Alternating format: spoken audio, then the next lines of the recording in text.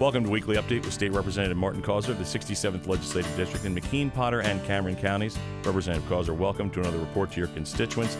This week we'd like to begin by talking about the property tax rent rebate program and an increase to the amount that folks can get in this. What is this all about? Well, one of the things that we included in the state budget was a one-time boost to the property tax rent rebate program. And this is a very important program for eligible senior citizens and people with disabilities that provides a rebate back on property taxes paid in the previous year or also on rent paid.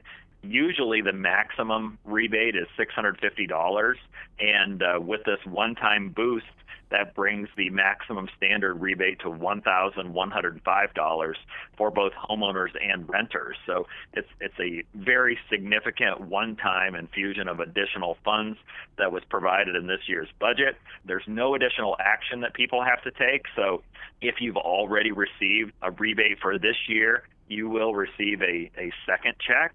If you have not received your initial rebate, you'll just receive one check or one automatic deposit for the enhanced amount. So, as I said, a very beneficial increase to this program that has helped many, many seniors. And for those who have not applied yet, the deadline for the program has been extended until December 31st. So there's plenty of time to apply for a property tax rent rebate. And no need to pay anyone to do it. You can come to one of my district offices, and we'll be glad to provide an application and glad to fill out the application for you. The next thing we'd like to talk about, Representative, deals with how the PA budget was passed and some of the things that were in it. And one of the things, how we deal with what has been referred to as Zuckerbucks, money coming in from outside sources dealing with these elections. What is this about? Well, election integrity remains a top priority, and as part of this year's state budget, election integrity measures were considered for funding. And to deal with some of these issues, we eliminated the use of third-party funding for the administration of elections. Many folks don't even realize that there were outside agencies providing grant funding in a blatantly partisan distribution of funds to certain counties around the state. One example was funding provided for the Center for Tech and Civic Life, largely funded by Facebook founder Mark Zuckerberg, and he was providing grant funding for certain counties across the state for the administration of elections. And I think that that's blatantly wrong. And as part of legislation passed with the state budget, we eliminated that.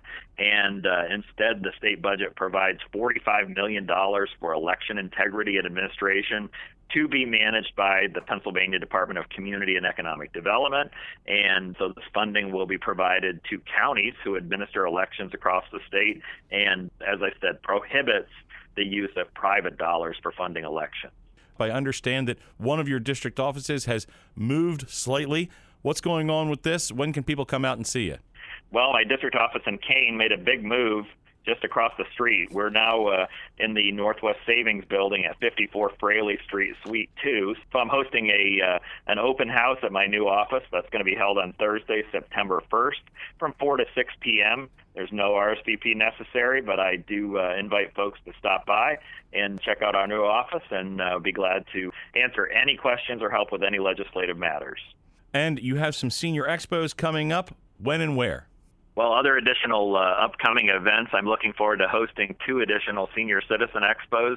The next is scheduled for Friday, September 9th at the Kane Community Center, and that's on Fraley Street in Kane. And then after that at the Rowlett Fire Hall on River Street in Rowlett. Both of these events run from 9 a.m. to 1 p.m., and there's more information available at my website at repcauser.com. And finally, Representative, it's that time that all parents love and all kids hate. Back to school, what do you need to remember? Well, it's important for us to remember that school buses are going back out on the highway, and people need to slow down for the school buses. Pennsylvania law requires motorists to stop at least 10 feet away from school buses with their red lights flashing and their stop arm extended. The penalties for failure to obey school bus safety laws can result in a $250 fine, 5 points on a driving record, and a 60-day license suspension. So everyone is reminded to slow down for school buses because many of our schools start next week. Representative Causer, thank you for this informative report to your constituents, and tune in for another weekly update with State Representative Martin Causer.